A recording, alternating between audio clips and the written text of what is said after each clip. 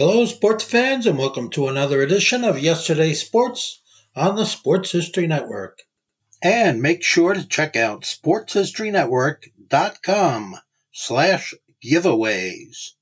I have two signed books I'm giving away.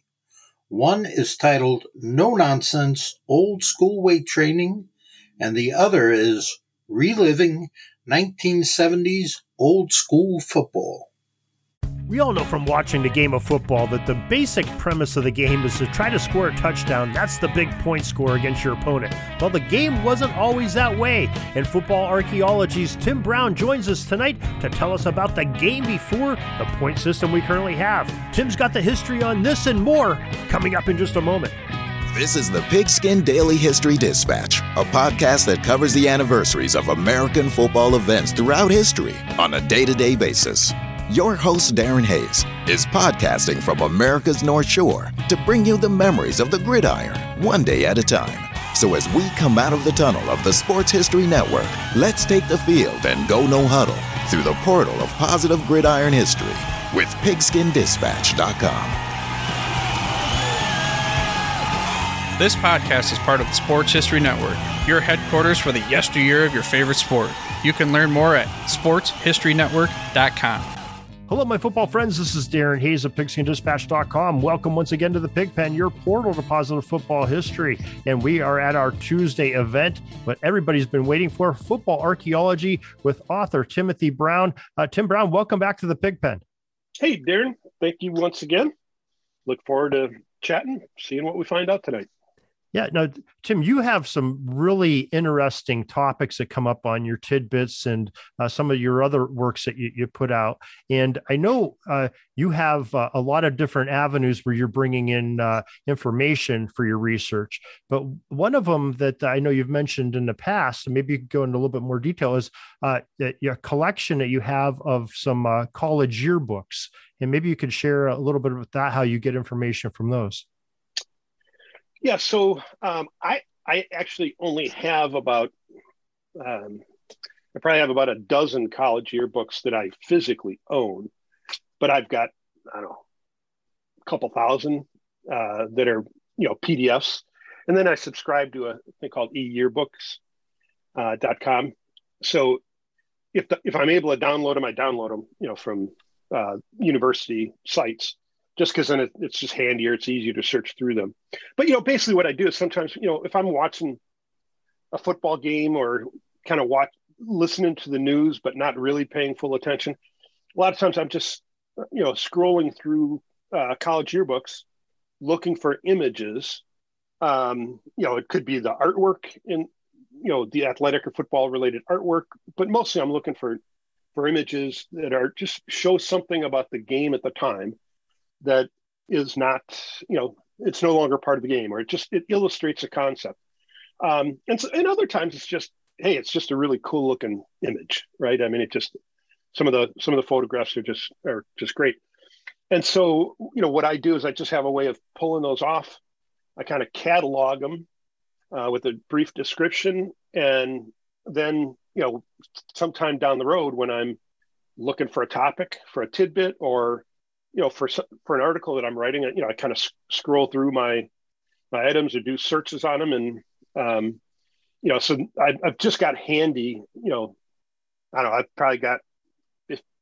I know I've looked at over 3,100 yearbooks. So, and I can tell you, which issue for every school. Maybe 140 different schools now.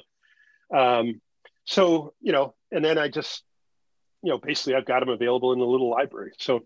Anyways, that's, a lot of the way I illustrate stories or generate stories is just looking through these old images. It's like, oh yeah, I haven't talked about this one yet. So let's do a story on it. So a lot of times the images that you're collecting are, whether it's through PDF or from the yearbooks in your own collection, those are your inspiration for some of your posts and tidbits. Yeah, because there's the unfortunate thing with the yearbooks is there really isn't a good way to just search through all these yearbooks. So, in some cases I know, for instance, that I'm writing about a particular topic. I came across an article while I was doing some other research, and then I'll go to that yearbook that team's yearbooks to see if there's images that relate to the article I'm writing. But certainly a lot of times I'm just going and I found in all the yearbooks that I've got, I found 2 images of the punt out process. So basically a part of the game that disappeared in 1922. But I found 2 punt outs, and it was great just because, if you didn't know what a punt out was, you wouldn't even know what the heck that image was or what it was representing. But I spotted these 2, I think one in Texas and one was a Chicago game. Maybe it might've been an Illinois yearbook, but anyways, it's just kind of cool stuff. Just finding these things that, at least it shows, hey, this really did exist. Right. It wasn't just a story. That's interesting. And you bring something to light that many of us don't know. I mean, even somebody like myself, I learn something new almost every day. And I'm quite a bit in the books and newspapers and everything else in football history, but I learn something from your tidbits each and every day. So I think listeners, you can too. We'll give you some information near the end of this program. And it's in the show notes as well. So you can get connected with Tim and his great tidbits he has each and every day. But today's topic, we're talking about old football, but we're talking about even a little older than the punt outs of 1922 when they ended, going to football before points-based scoring. And I think that's an interesting topic you had back on September 9th as one of your tidbits, and hope that you could chat about that a little bit tonight. Yeah. So, football, as everybody knows, is derived from rugby. And when the Intercollegiate Football Association met in 1876, they basically adopted the rugby rule book with 3 or 4 exceptions. They did change a couple of things. And one of the things was just kind of renaming. They named whatever rugby called it, they called it a touchdown instead. But so the scoring was it's not what we think of as a normal scoring system today. So I'm going to read this just because it's kind of bizarre, but rule number 7 from that rule book defined, the scoring process in one. It says, a match shall be decided by the majority of touchdowns. A goal shall be equal to 4 touchdowns, but in case of a tie, a goal kicked from a touchdown shall take precedence over 4 touchdowns. I mean, that just sounds like total gobbledygook. But, back then, the goal or the purpose of football, what you were trying to do was to kick the ball through the uprights. And a touchdown was really just a means to an end. It wasn't the end. For the most part, it wasn't the end itself. So you wanted to score a touchdown because then you got a free kick at the goal. And now we all know that the touchdown is what really counts. It's 6 points, and the kick after the touchdown is only worth 1. But back then, the game was very much a kicking game. And so, the value came in kicking goals. And so, it was basically, it was this equivalency-based system. It wasn't a straight points process like I think virtually every sport uses today. It's just this kind of this gobbledygook. A goal shall be equal to 4 touchdowns. So basically you'd have to score 4 touchdowns to have the same value as just 1 goal kicked through the uprights. However, if a goal kicked from touchdown, meaning a goal kicked after the touchdown, if teams ended up tied, one had 4 touchdowns, the other had a goal kicked after the touchdown, then the latter team would win.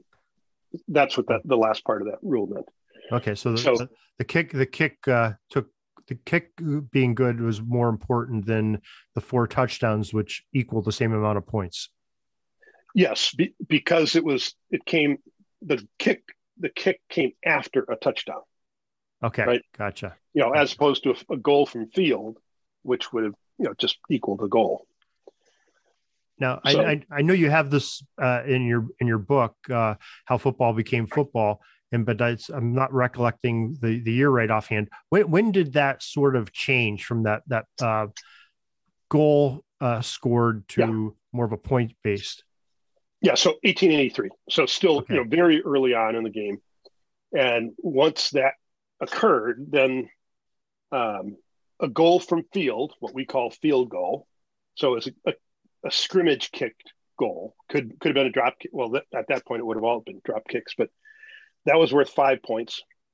The goal from touchdown or try after touchdown was worth 4 points, and a touchdown was worth 2. So, in effect, a field goal is worth 5, and then the combination of a touchdown and the kick afterwards was 6 points, right? So, it kind of was making a touchdown worth 1 point, right? And then safety was 1 point that year, and then things, they kept tweaking it as basically people became more interested in moving the ball down the field and scoring touchdowns as opposed to kicking goals. Then they kept ratcheting up the value of the touchdown relative to the field goal, and part of that too was just they felt that football was a team game, and they didn't want so much of the point value resting on the ability of a kicker. They wanted the ability of all 11 to show through, and so they kept adjusting the point values until basically 1912 is when we got to our current scoring system, not including 2-point conversions and some of the defensive the 1 point safety and defensive scores after extra point attempts, those kinds of things. Well, we're certainly glad that they did change it to the way it is now, with the touchdown being more important than the field goal and the extra point, because it really changed the landscape of the game and made it a more exciting game and the great game it is today. So, yeah, and it's it's always I think especially Europeans make fun of us for having a game called football where the foot really isn't as big a part of the game as it used to be, but it once was. That's for sure, and we just take it for granted. We don't even think about the foot in football being related to the foot. Really, it's just football. So very interesting. Tim, why don't you share now? We promised earlier that you would share where people could get their own subscription or get their own daily dose of your tidbits, and if you could give them the information, please. Yeah, so I publish a tidbit every day on footballarchaeology.com. A couple of times a month, I'll publish some of their long form article, and then I also publish the links to your podcast on the site. So it's footballarchaeology.com. You can also find me on Twitter under the Football Archaeology name. And if you were intrigued enough by our conversation about punt outs, there is a story on there about punt outs that I wrote, 2 years ago, something like that. So it explains that whole process. So on the front page, there's one of those little magnifying glass search functions, and so you just type in punt out, and it'll it'll pop up without an issue. Okay. Tim Brown, footballarchaeology.com. Thank you once again for sharing your knowledge and your wisdom and your daily tidbits. And we'll hopefully be talking to you again next week. Okay. Very good. Thanks again. We're taking a peek over at the chains and the down marker. It's 4th and long. We're going to have to punt the ball and get on out of here, but we'll have another series tomorrow for your football history headlines, so be sure to tune in. We invite you to check out our website, pigskindispatch.com, not only to see the daily football history, but to experience positive football with our many articles on the good people of the game, as well as our own football comic strip, Cleat Marks Comics. Pigskindispatch.com is also on social media outlets, Facebook, Twitter, Instagram, and don't forget the Pigskin Dispatch YouTube channel to get all of your positive football news and history. Special thanks to the talents of Mike and Gene Monroe, as well as Jason Neff for letting us use their music during our podcast. PigskinDispatch.com is a proud affiliate of the Sports History Network, the headquarters of sports yesteryear.